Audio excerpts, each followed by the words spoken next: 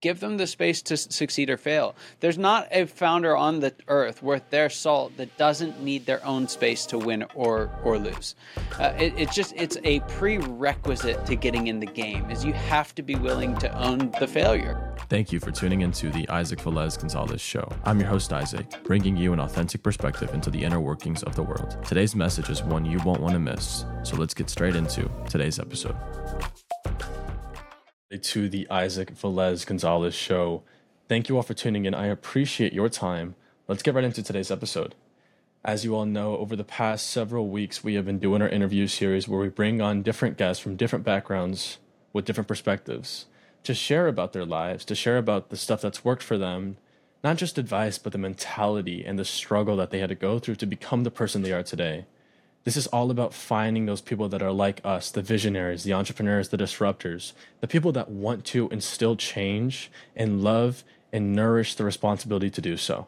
So today's guest is no different than that standard. They come in with their own background, their own expertise, and there's someone that I'm super excited to sit down and have a conversation with because, again, the name of the game is providing values, providing a perspective that can show you a different way to improve your life and help you become the hero of your own story. So without further ado, let me bring on Scott. Scott, welcome to the show. Isaac, thanks for having me. Excited about this episode. Great, Scott. Well, so am I. So to get started, why don't we tell the people a bit about your backstory and how you got to where you are today? Yeah, you've created a unique opportunity for me because usually I'm about the youngest guy in most of the rooms I'm in by 10, 20 years now. So I like that we can have a couple of young faces on here because it's one of the biggest things I get asked after I tell folks what I've done, I'll get to that in a second, is how old are you? How could you have possibly done that? Because those who are watching know I look like I'm about 22 years old. And I'm not. I'm a little bit older than that, but I've had a lot of career crammed in a very short period of time. Started and scaled my first business when I was 20 years old. I was there for about 13 years, and we went from zero to over 10 million before I left. And during that time, we were very actively involved in starting and scaling other organizations, a lot of them in the nonprofit sector, some of them in the for-profit sector as well.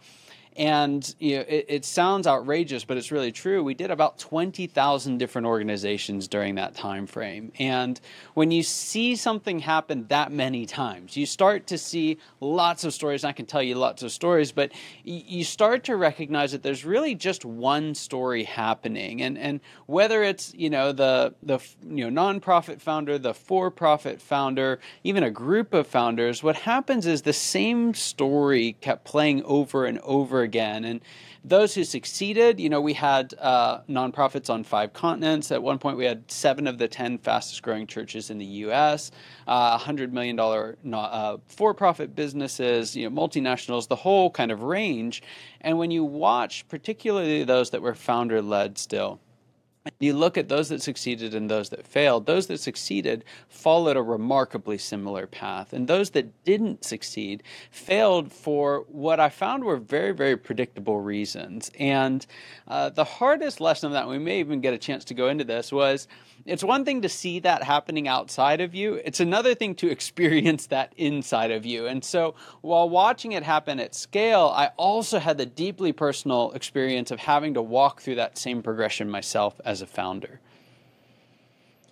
Yeah, I think it's really interesting because I think here's where business has a huge parallel to history, for example, where there's this common phrase that history doesn't necessarily repeat itself, but the patterns are consistent, right? The cycles of the world tend to overlap with business. And you're right, there's a lot of things, there's a lot of ways that people make a business work, but they all follow similar general patterns, right? And of course you have outliers, as in everything, but those stories are definitely interesting. So why don't we really start and deep dive into that experience of how it feels, when you had the businesses that worked, you had the businesses that didn't, right? When you're helping other businesses, as well as what was it like when you didn't really have as much skin in the game, right? Like they weren't your business versus when it was your business.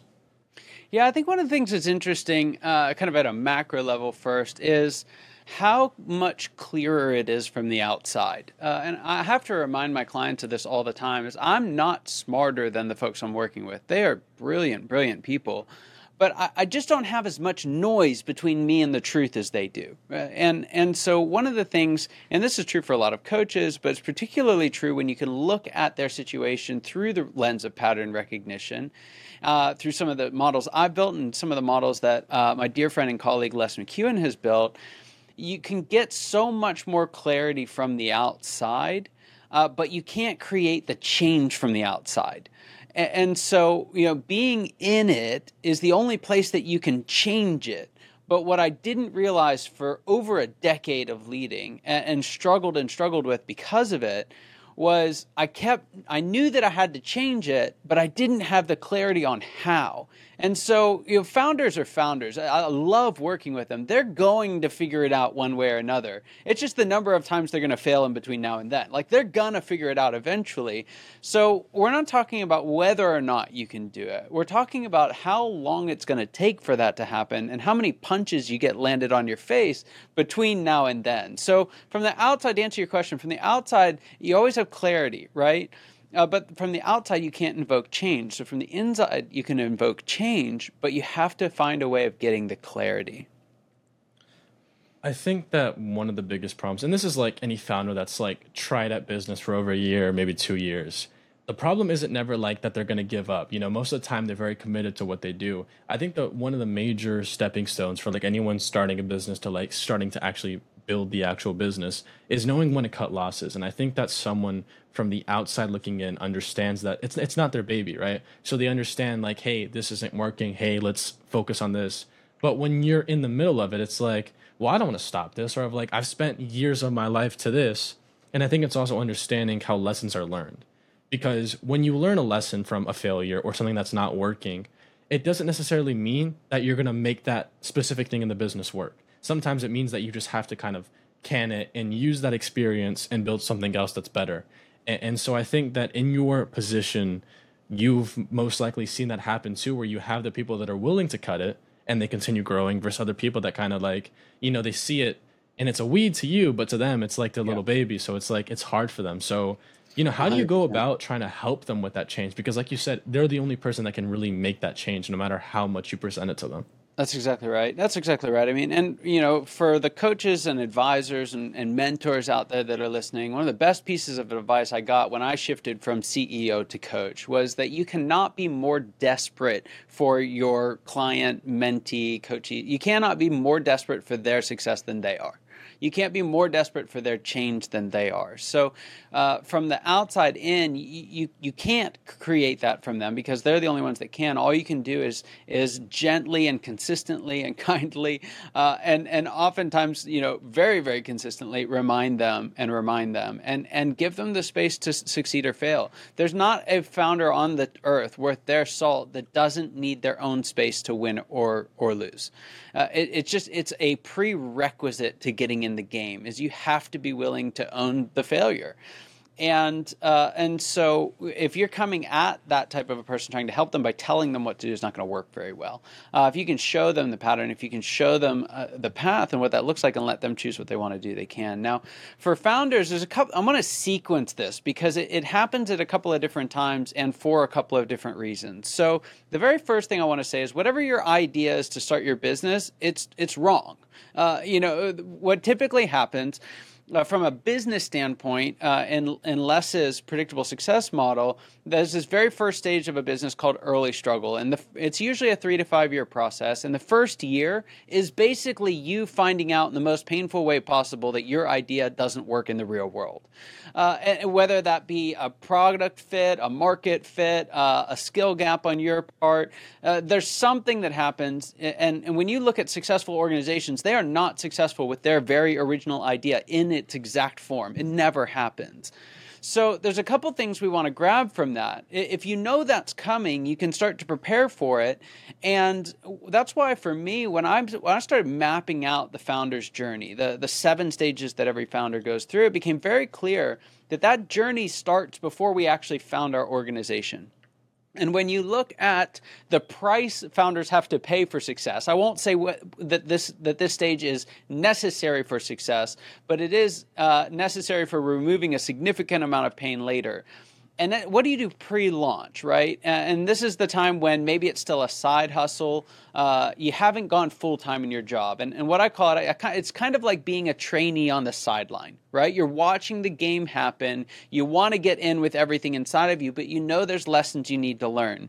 And so for that person to really dial into the question that you have here, should you pivot or not? It's way less painful to pivot when it's not your sole source of income.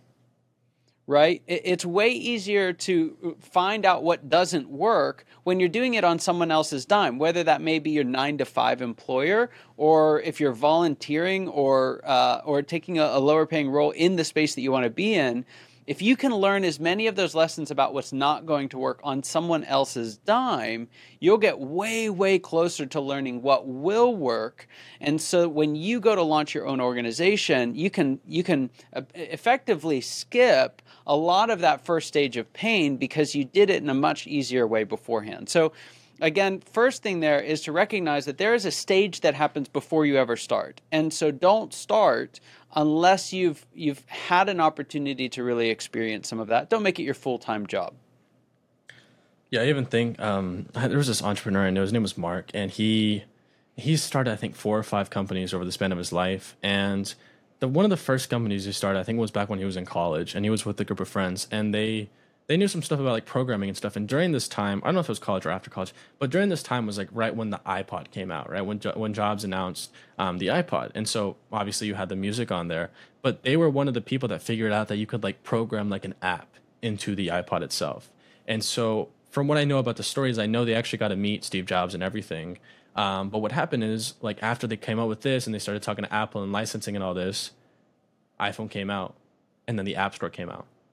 And so what's funny about it is I think that even great products and even like disruptors, so to speak, sometimes they're great into a market and then something changes, and what was great now doesn't really become as relevant as it was before. Or the flip side is, whether it's timing or great vision or just the combination of both, you have someone like Netflix who was trying to beat Blockbuster, but the reason they really won out so as quick as they did was because streaming was a huge boom that killed DVDs, and they pivoted right there when Blockbuster didn't. So that increase rate was huge. But even before streaming, DVDs and CDs were becoming the new thing too, because Blockbuster did take advantage of this as well. But CDs, I think before the 2000s, were like 5% of everything, because you had like the VHS and everything. Mm-hmm. And so it's just crazy when you look at disruptors, because disruptors, the only thing that separates a disruptor from a non-disruptor most of the time that we see is just really the timing of how it works. Because in business, like, again, the market's changing all the time. And that's really the business. That's the name of the game too. Like, you have something that works, but in a year, it might not be the same thing that works. And oftentimes it isn't, and sometimes that's a hard reality to admit, especially when you've already found success in one route too. Yeah. There's a couple of things. One, if folks listening have never listened to the podcast Business Wars, it's produced by Wondery, you'll see this happen time and time again. You see companies that they became the giant organizations that we know now because it was just the right person at the right time doing the right thing. And so much of it is environment. Because you'll see multiple sportswear companies by a set of brothers, right? All at the same time. 2 biggest computer companies in the world happened at roughly the same time. There is an external environmental piece of this. But Isaac, you bring up a really good point. And that is that being a disruptor is not about coming up with a great idea. It's not about being particularly visionary, although that's an essential part of the process. It's about finding a market for whatever it is that you're trying to do. And this is what happened with your friend is, they had a great idea, a brilliant model, but they may have gotten a couple of months of market out of it, and then the market would have disappeared as soon as Apple makes the App Store available. So where disruptors really get married to their idea, and this is once they've made the leap, they're in it, you're going full time, this is usually where it happens. You have to recognize it's not about your product. It's about the market and the problem that market is experiencing that you can solve. A disruptor won't disrupt anything if they don't solve a problem that happens. Now, it creates a problem for a lot of the industry players, right? And that's what gets a lot of notoriety. But the real story is actually the problem that the disruptor solved that the incumbents were not addressing. Yeah, they do highlight those shortcomings oftentimes. And I think that's one of the beautiful things about free market capitalism is like there has to be an incentive for improvement. Because if you won't improve, someone else will, and then you're out of business. And that's what's great about it because at the end of the day, who benefits? The consumer. Because if you're going to offer something and I don't want to offer it, well, you're going to offer to the people that want it, and then those people leave me for you. And it's a harsh reality of business, right? Business is a fight, it's a battle, time and time again. But that's the beautiful thing about like what it's going to end up benefiting is the end consumer. One of the things that I'm thinking about when you're talking about this too is the nature of disruptors too. I think over time, it's different things, but the reality of disruptors is, again, like you said, it's not necessarily about the idea. It's about the implementation. How can someone execute? Because as a disruptor, I think speed is one of the best friends that any disruptor has, because sometimes like you're waiting and you're building, but it's not the right time. And then it's the right time. But if you don't move in that window, you lose out on that opportunity to get into that gap.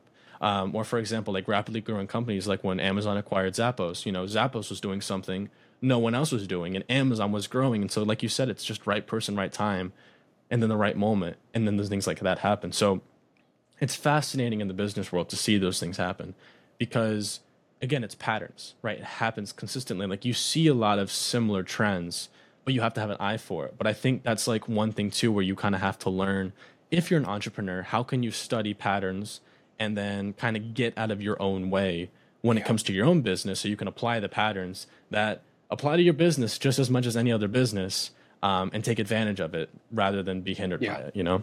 Yeah, and it is speed. That's 100% right, and it's why small businesses beat big businesses every single day in virtually every single industry. But it's not speed to idea, right? Especially for the kind of disruptive, visionary type, it's not the speed to idea at all. Actually, it's the speed to execution.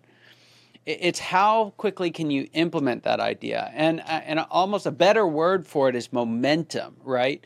How can you shift your momentum and get it all moving in the right direction? So agility, nimbility, being able to pivot on a dime, those are all traits of again highly entrepreneurial organizations in a stage that we call fun.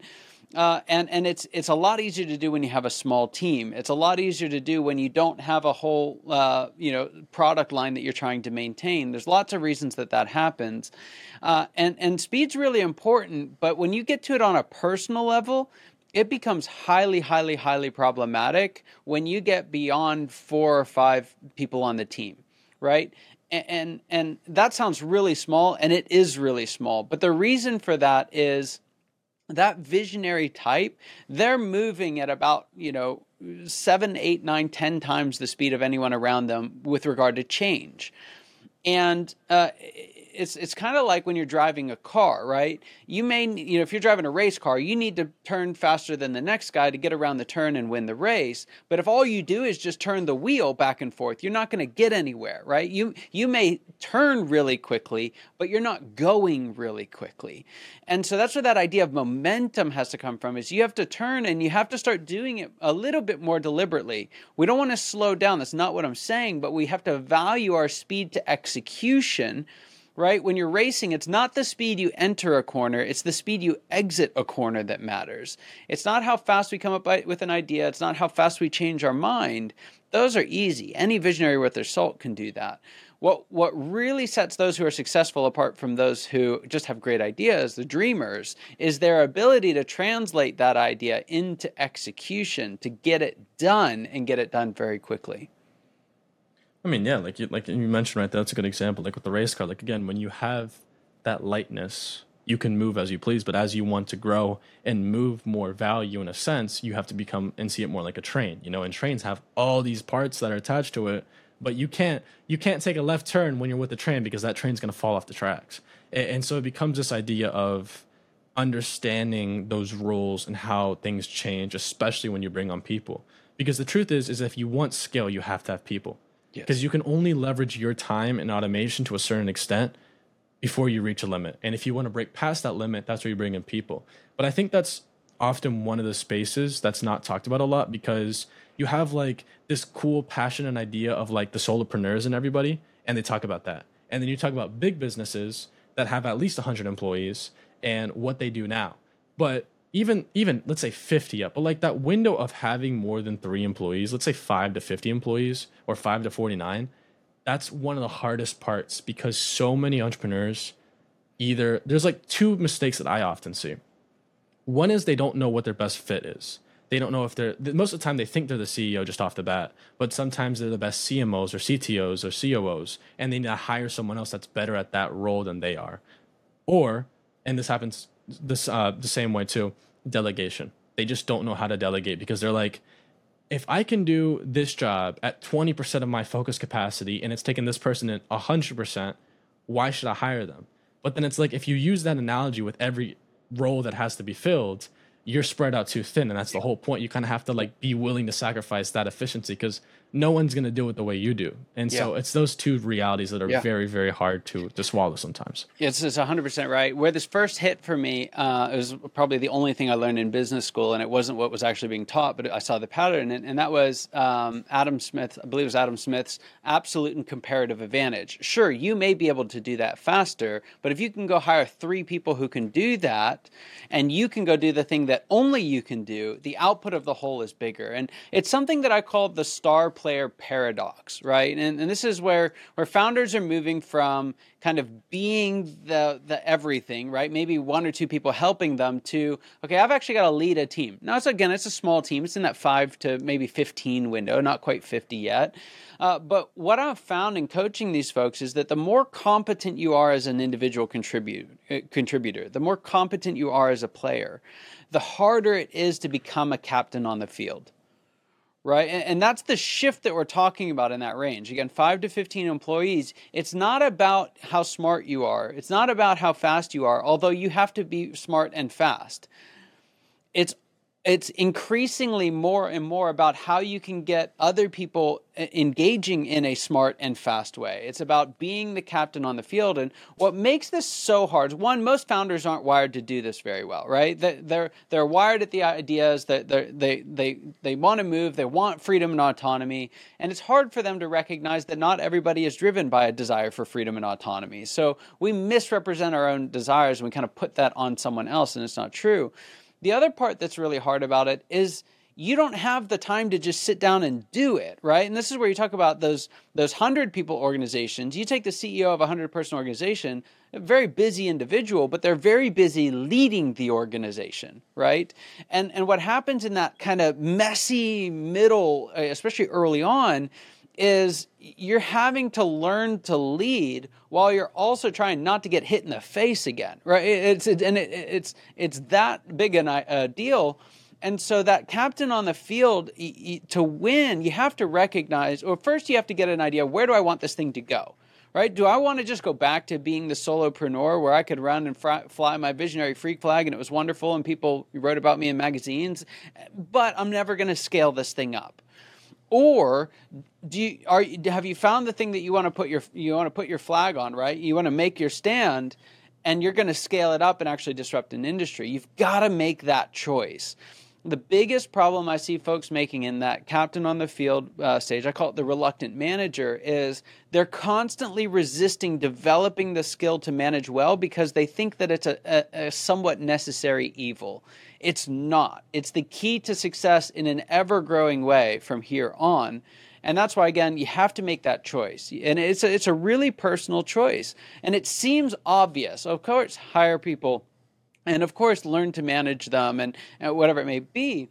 But it's not, right? There are a lot of folks who are brilliant, brilliant founders who genuinely have no business doing anything more than what a handful of people can do. Right? They can speak their message. They can have influence, and that's what they're meant to do. So a lot of times for folks, and you'll see this really at every consecutive stage, there's nothing inherently better about going to the next stage. Sometimes the best thing you can do is actually take a step back, lighten the load on your shoulders so that you really can run faster. As you're saying these things, I'm kind of like thinking of this like analogy that I just find very interesting. And it's almost like, taking business and just the people, not anything else, as like a cog machine. And so when you start out, right, you're a fast spinning cog and you don't have to push anybody. You don't have to move anything other than yourself, right? You're just spinning and spinning and spinning. And as you bring on people, right, you have to start spinning them as well, and they may spin slower than you do. So like you're kind of trying to move, and there's that friction that's created there. But as you move to scale and you kind of realize that like you're not just that small cog anymore, like these people are moving, and now that's moving the bigger picture. You get to the point where you're at large scale and you have this big cog that's moving. The more and more that you delegate the day-to-day task and the tasks that have to be done, the slower your moves are, but the bigger in magnitude that they are too, right? You make fewer choices, but those choices carry weight. And so it's almost like you have you have the earth spinning, right? And so we're all doing this stuff. We're all walking around, animals are breathing, all this sort of stuff. And the world's spinning. We don't feel it, but there's this huge thing that's moving billions and billions of people and trillions of overall insects and animals and whatever. And it's spinning very slowly, but it's a natural cycle of this huge thing that moves everything else. And so I think it's also understanding that as your role becomes more about leading in the bigger picture and stepping away from the day to day, things feel slower because your time horizons have to get bigger. Yes. And because those choices have a lot more weight. When you say, let's try on this idea, you have a team that's trying on this idea. They're spending all their resources on that idea. And that was your decision. You made one decision, and now they have hundreds of decisions to make. So it's something that, again, and it's a process that we're also it's not simplifying, but we're shortening down the process, because obviously this takes years, can take decades, and it doesn't happen to many people because most people don't make it to that point. But I think it's something that for that person who's looking to scale, it's important to recognize the big picture, Yeah. Yeah, it's so true. And again, getting real clear on where you want the thing to go, because it's not worth tackling all of that if you don't want to keep progressing down that road. If you don't have to get bigger to have the influence that you want, then don't get bigger, because it comes at a cost. The primary driving factor for most founders, for most entrepreneurs who go out and start their own organization, you look at study after study, and the top 2 or 3 virtually every single time is something along the lines of freedom and autonomy. And so we get into doing our business in part because we want to disrupt, but what we're really doing it for is the freedom to disrupt. And what you'll find is that while bringing on additional people, especially at these inflection points, it actually creates less freedom, right? One of the things we think is I hate fill in the blank. I hate, balancing the books at the end of the month, or I hate, once a deal is landed, I don't want anything to do with it. So I'm going to go hire someone else who can do that so I don't have to. And so we think that bringing on additional people means more freedom for us. And when done right, and eventually it does. But in the near term and in the medium term, it actually means less freedom for us for a few different reasons. One, you've got to figure out how to manage that person, because they are not wired like you. They need a manager. Now, they don't need a babysitter. They don't need a micromanager, but they do need an effective manager. They need someone to make sure we're all going in the same direction. They need a cog that's going to, point them in the right direction and get them moving. And so they need a manager. The second thing is you've got to pay for them, which for most founders means you got to go out and bust it double time to go out and sell more to be able to cover the overhead costs or the additional payroll costs if it's not overhead. And so you see this kind of transition happening from a founder in terms of freedom and autonomy. Every level that they improve, that freedom and autonomy dips. And it's not all of a sudden. It just kind of deteriorates over time. And what happens is once we get up kind of 15 to 50 range, most founders run slam into a wall. It's a really, really difficult time. I would argue it's the hardest time to be a founder is in that 15 to 50 range. It's by no means all bad. I don't want to put it that way at all. There's lots of wonderful things that happen during this time, but it's also the biggest test of your skill as a leader. And it requires the biggest transformation from you as a founder. And so as I saw it happening again and again, the only way I could really describe the term was in a negative context. And before I say what it is, I really struggled with that because I wanted people to kind of be able to say, hey, I made it to the next level and it's this wonderful thing.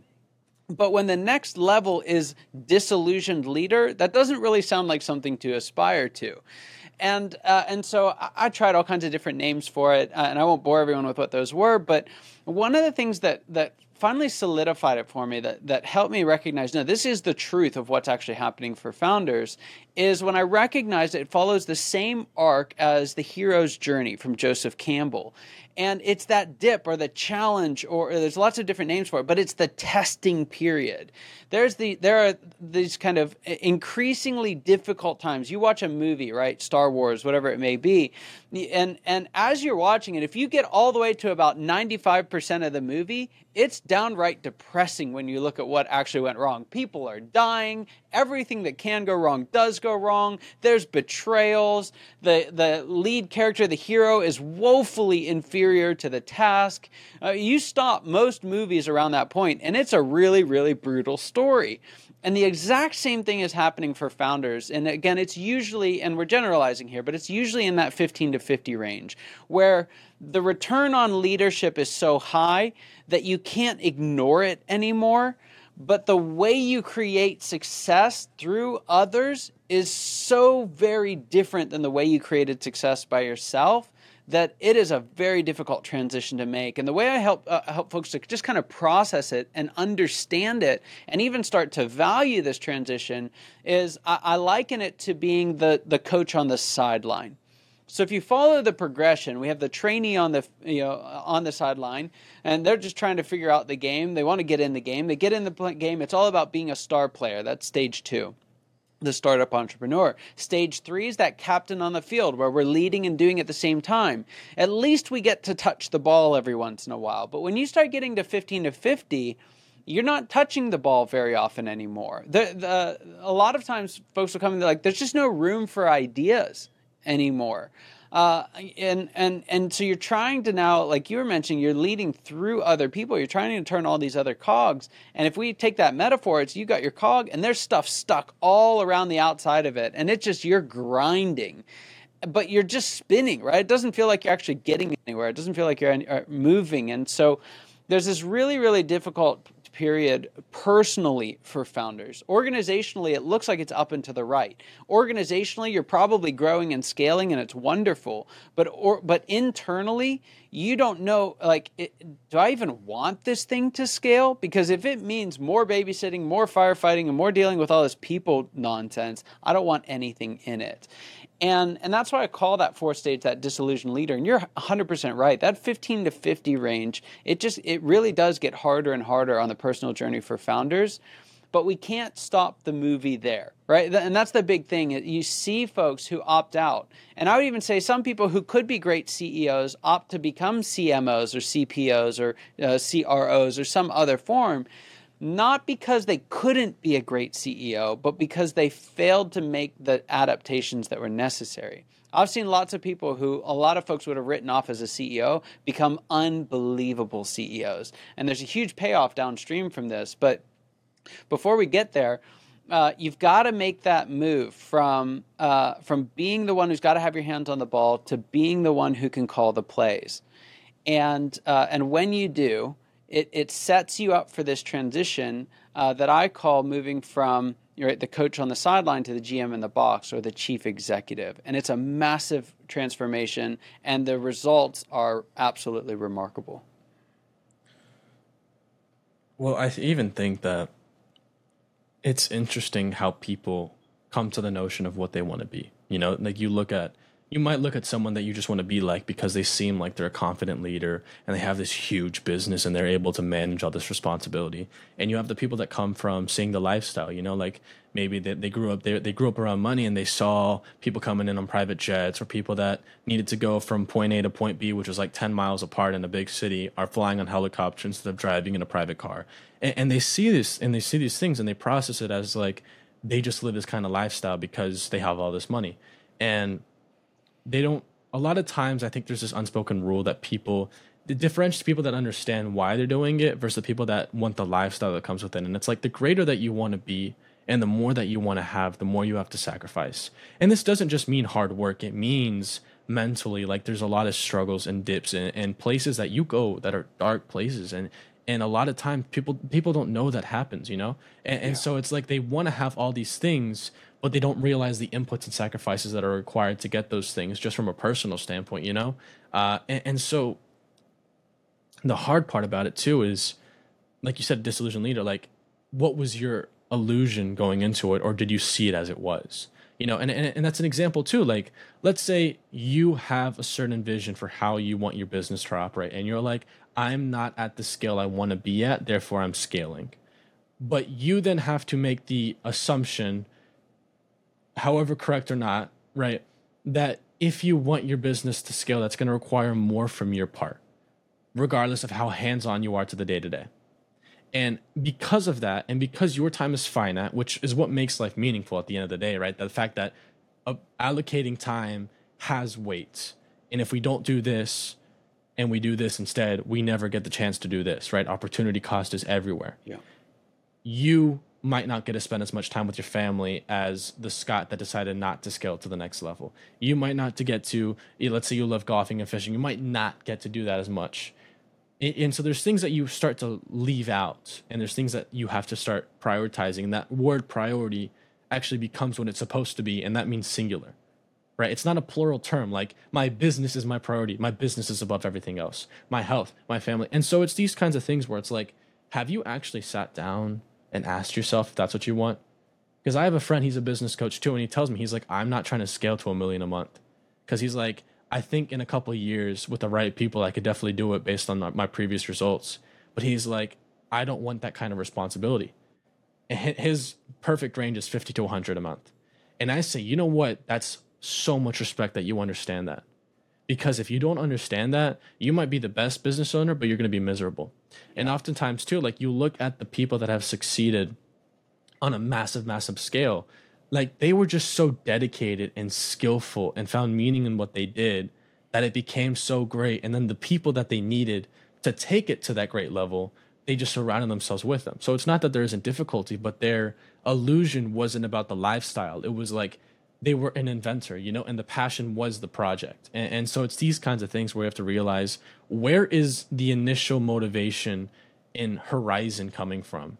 And based on that, what do I need to assess about the other side of that reality that's going to tell me whether or not where I'm going is actually the right place from a personal standpoint before we get to the professional business development standpoint? I couldn't agree more on a number of notes in there. One of the things that I would say, though, is when you look at folks who are sacrificing a lot outside of the work environment, I actually don't think that's necessary for an extended season, right? Anything can happen 2 weeks. As a founder, anything can happen for about 2 months. But if you're looking at forsaking things for 2 years or more, I'm not talking about your golf game, but I'm talking about the things that are really important in your life. A lot of times we're having to sacrifice even more because of how clumsily we're progressing through those stages. When you're trying to hang on to a past stage and excel in the next stage, that's what takes us a ton of time. So where I see folks, this is a huge thing for almost all my clients, they're completely buried when we start working. The biggest problem that I have with clients coming in is they don't have time to work with me. And that's the number one problem that we solve. Within 2 months, not only do they have time to implement the change that they're wanting and grow their business, but they also have time to be away from work, right? As dedicated as founders are, most of them, especially if they've got any kind of balance to their lifestyle and their personality, are not trying to work 100 hours a week. There are weeks when you have to work 100 hours, do not get me wrong.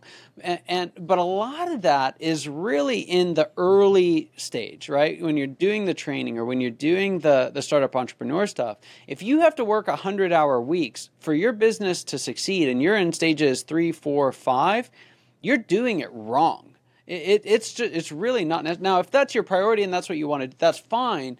But I also don't want to paint it as that's the only way that you can scale.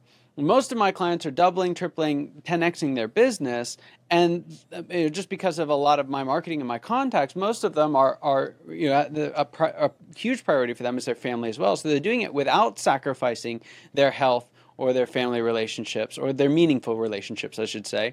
And so I think it's possible to do both. But if you want to do both, then you have to get really, really clear on what stage you're in and what activities are necessary and vital and scalable in that stage. Yeah, no, I love that you called it out on that because I think, I mean, just as a note overall, I think being able to have these, like, just having pictures where we're disagreeing too, I think creates more value because I don't know any good conversation that betters the lives of anyone else if everyone just says the same thing over and over again. But where I agree and disagree is kind of like this picture of like a seesaw, and you have leverage and you have time. And so it's kind of like you give time as you go up the seesaw to get to leverage, and then once you get to leverage, the seesaw balances out again. So I think it's this idea of like holistically, you want to have a balanced life, but balanced life doesn't mean waking up at the same time, going to bed at the same time, doing the same things every day if you're an entrepreneur, right? Sometimes it's like maybe I take this vacation with my family out of balance. I'm not working as much. There's other Yes. times where it's like I just hired two people and they got to really know how to do this job if we want to Yes. scale. I can't do this right now. So it's understanding that like sacrifices and trade-offs are going to apply to like the patterns, right? The dips and ups of the business. And so it's like just because it's a certain way right now doesn't mean it has to stay there. Or it's like if you're spending 100 hours a week, ask yourself like, where is this actually taking me? Because you should get to a point where if you want to be spending time with your family, Yeah. that there's an inflection where that's Yes. no longer the case. So Yes. you have to be willing to go through this, but that doesn't mean you have to stay in those kinds of places That's forever. exactly right. And nothing in this should say anything about it being consistent, right? The idea that balance is a 40-hour work week that starts at the same time, ends at the same, that's not the entrepreneurial life whatsoever, for better and worse, right? And most people, if that's what it was, they would die because of it. Like they're trying to get out of that. So, yes, I think, seasons is an overused word, but this idea of kind of flowing into and out of times, absolutely, 100%. But again, I think in the entrepreneurial community, especially, it's actually less now, but, folks that really came up in the last 5 to 10 years, have this kind of badge of honor of like, I sacrificed everything for my business, and it's almost like pat on the back. You didn't have to do that. And so, if you want to sacrifice everything, more power to you. I'm not going to tell you not to. But for those who are wondering, here's why this is important to me. A number of my clients, especially around stage 3, where they're in this kind of reluctant manager phase, they're just exhausted. They've hit like 100-hour week, 100-hour week, 100-hour week. And they're thinking to themselves, hey, if me going from, a $1.5, $2.5, $3.5 million company to a $10 million company is 5 times this, I don't want that. And the truth of it is, it's not that at all. So what we're not giving as we progress through the stages, and you said this really well, we're not giving more time, right? Because we're getting leverage from our time. What we're doing is we're getting rid of the freedom to do the things that we want to do when we want to do them. That's actually the biggest cost that's happening. It's not so much that if you want to lead a $10 million company, or even if you want to get to a $10 million company very quick, you have to work all the time. What you have to give up is not your time outside of work. You have to give up your freedom inside of work. And that's the really, really challenging piece. Yeah, I remember this conversation I had, it was 6 months ago, and I was in New York, and I was with someone that I never met before, and we were there for this conference, and I was introduced through a mutual friend of ours, and we were standing one night. We had this Airbnb, and you could see the skyline and everything. And I don't know about you, but for me, New York City is so beautiful, like day and night. Just seeing the buildings, there's something about the energy there that I love. And we're having this conversation. It's late. I think it was like 1 a.m. because just our flights were super late, and we're just talking about life in general, right? He was an entrepreneur. He does fashion things as a content creator. And I was talking about my business, and we were talking about everything. And he just had, I think, his first or second kid. And so, it's one of those moments where you look at entrepreneurship not as like this thing that you do, but this life that you live.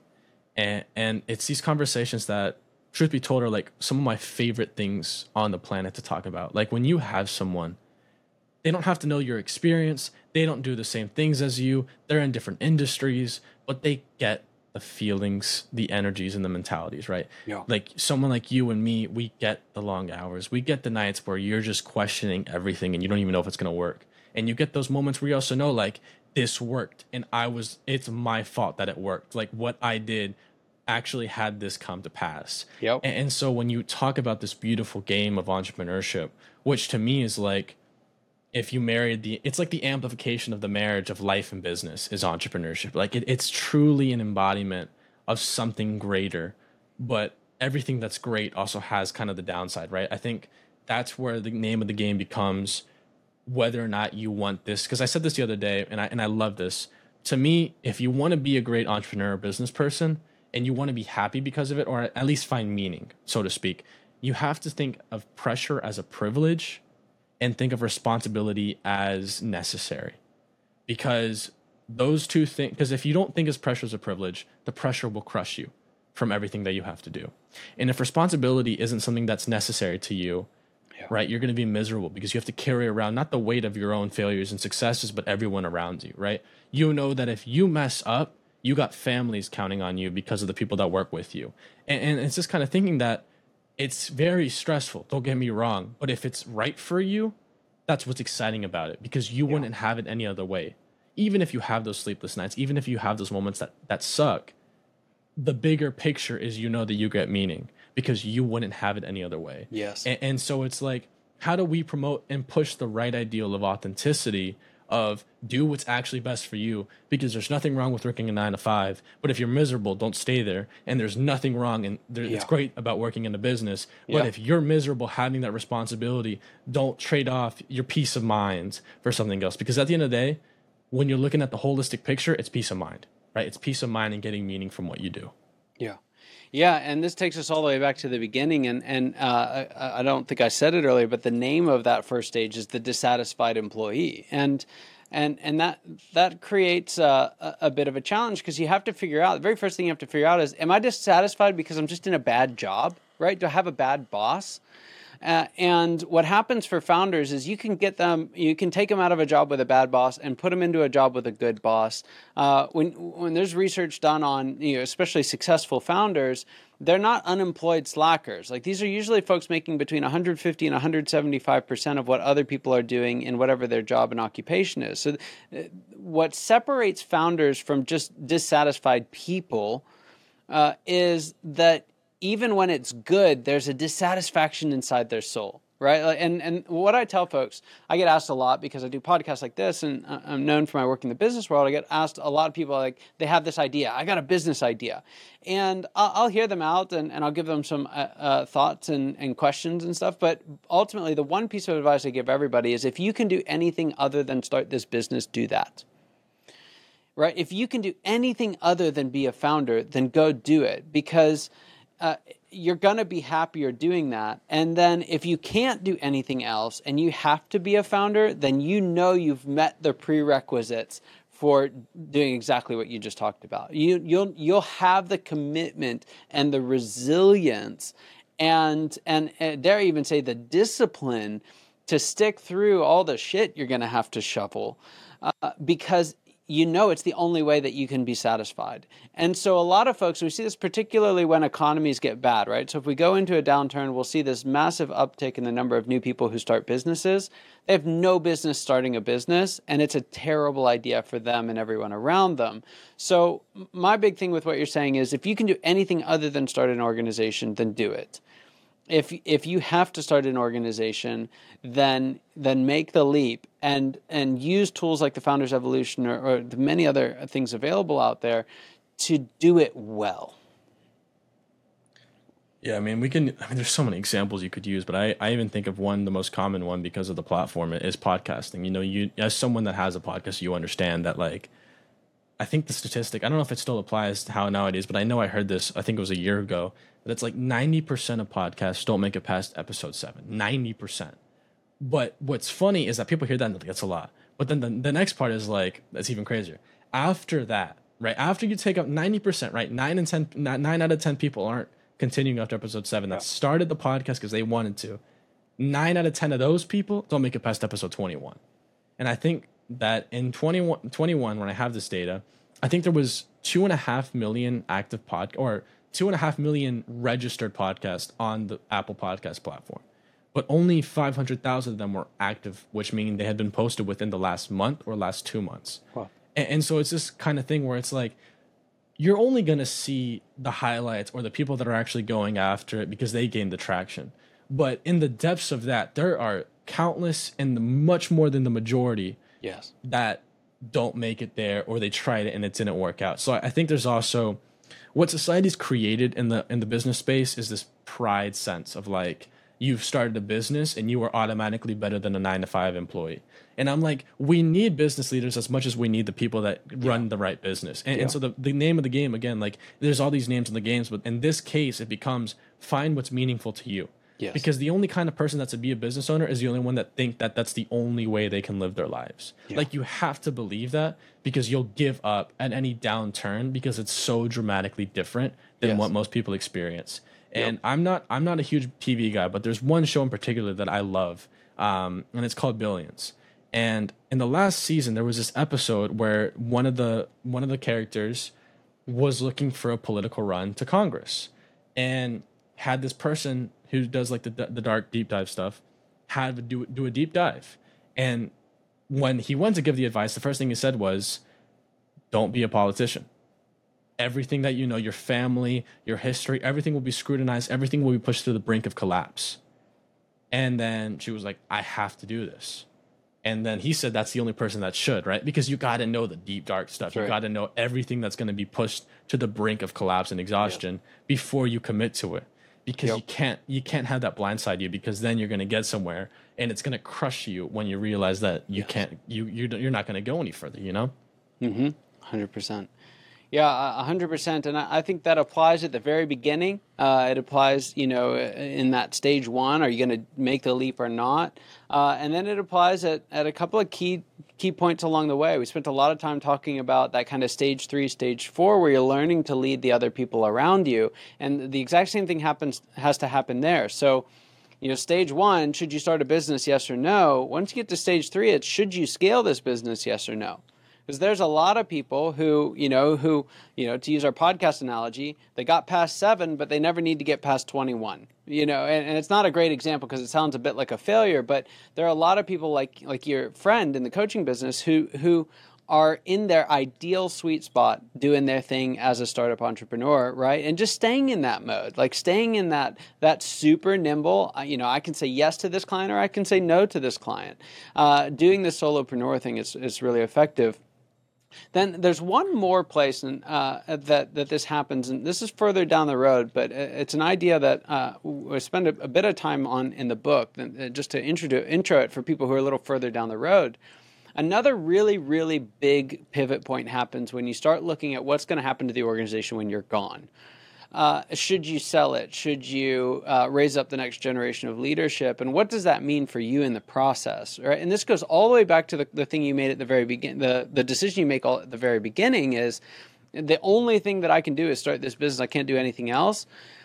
What folks don't realize when they're looking at, especially founders who are selling their business, is they made that decision. They couldn't do anything else. They had to do this business.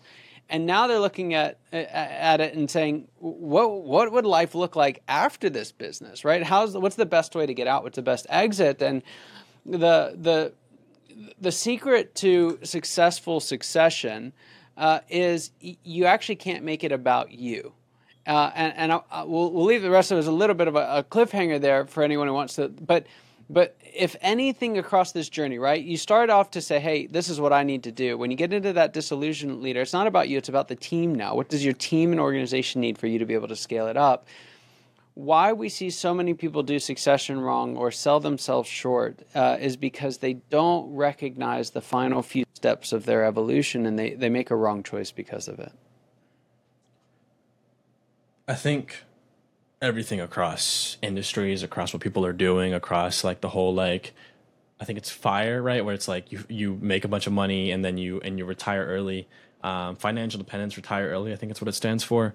And just all these different movements across. I think there's one story that an entrepreneur told me once, and I love it because it highlights the dilemma of what to do with your life, especially when it comes to the work you do. And the story was called The Mexican Fisherman. And it was about this man who grew up in a small village in Mexico, and he was a fisherman.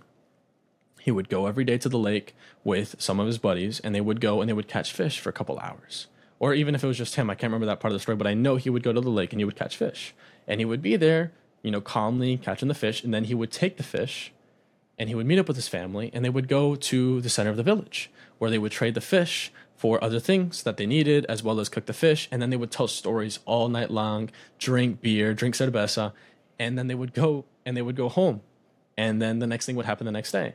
And then one day he gets approached by a Mexican businessman. He said, what if we take your business, we'd make this into a business, right? You're catching all this fish. What if we start buying more boats and you can hire people and you can scale this huge business and you can basically work for 20, 30 years building this nice business, and then you can sell it for a bunch of money and then go do whatever you want. And he's like, well, what would that look like? And he's like, well, you could go fishing during the day and you could take that fish to the village with your family and tell stories and drink cerveza and cook the fish and do whatever you want and do the same thing and not have to worry about anything. And he's like, well, I already do that.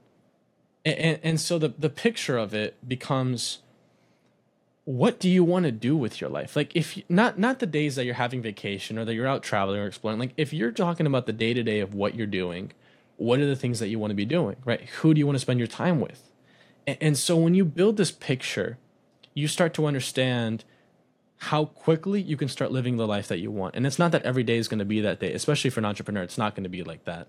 But there's a beauty in the story, because I think for you and I think I can speak for both of us, where it's like, we wouldn't have it any other way, even in the downsides, right? Because the downsides teach us things about ourselves. They build our character, they build our strength.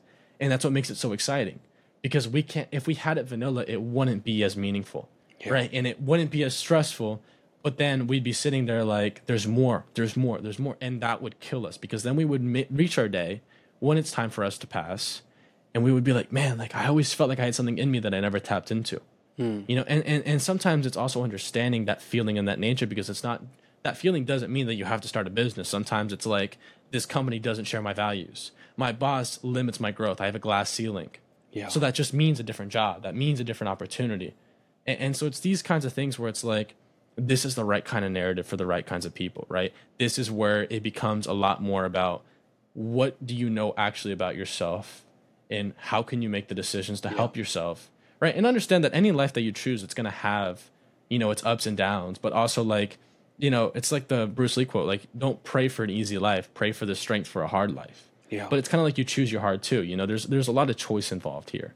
And that choice needs to be derived from what you actually care about and what provides meaning in your life. That's 100% right. Yeah, it's 100% right. It's just such a great point. And I think the really beautiful thing about being a founder, especially when you come to terms with the stage that you're in, you know what's required of it, and you know where you want to go, right, is that you have the most power to shape that. Yeah, and that's the really, really special thing about the entrepreneurial journey, is that you have more power to do that than you do in any other frame, right? If you're going to work for somebody else, you're always going to have to do the things their way to some extent, right? But as a founder, as an entrepreneur, if you do it well, right? There's a lot of people who do it clumsily, but if you do it well, you will create the most freedom in your life to define what you want that life to look like. Yeah. Well, this has been a great conversation, Scott. I think that, there's a lot of things that I just love to hear, because it's things that I don't know, but it's also like things that, and I say this after most of my interviews, because the people are just exceptional, like yourself.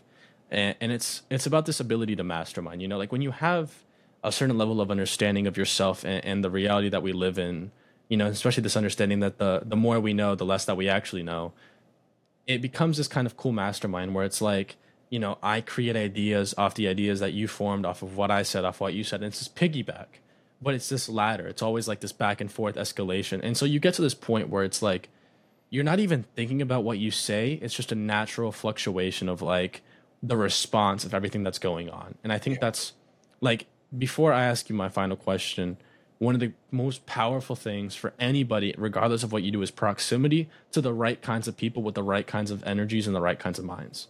That proximity can leverage anything that you do 10 times, right? The right partner that you choose leverages your life. The right friends you choose leverage your life. The business partner, same thing. So I think proximity is a huge, huge assistance to anybody, regardless of what they do. And my question for you as we close off today, one, please tell the people where they can find you, anything that you're offering for them that could help them benefit their lives or scale their business. And two, if you had to offer one singular thing that would help someone in your stage 3 get out of stage 3 and go to stage 4, what would you tell them? Yeah, so folks can find us at scalearchitects.com. If you go to scalearchitects.com/founders, there's a digital book free for everyone. You can download a copy and it'll walk you through all 7 stages. And I'll actually answer this exact question for every single stage. So every stage comes with an essential strategy. And when we put those together, that's what really creates success in that stage. So if you have someone who's in stage 3, you got 5, 10, 15, or maybe even a few more employees that are working for you, and you're just struggling with it. You're just not growing as fast as you want. You're probably exhausted. You feel overwhelmed. You feel like you're carrying a lot more of the load than everybody else. The very, very first thing you need to do, and this it's written in the book, so it's not just tailored to this conversation, you have to make your decision. You have to decide, is this something that you're going to commit yourself to? You're going to learn to lead others and develop those skills? Or are you satisfied and happy being that solopreneur, maybe with a couple of helpers and just doing your thing? Either one, I'll support you 100%. Either one, equally noble.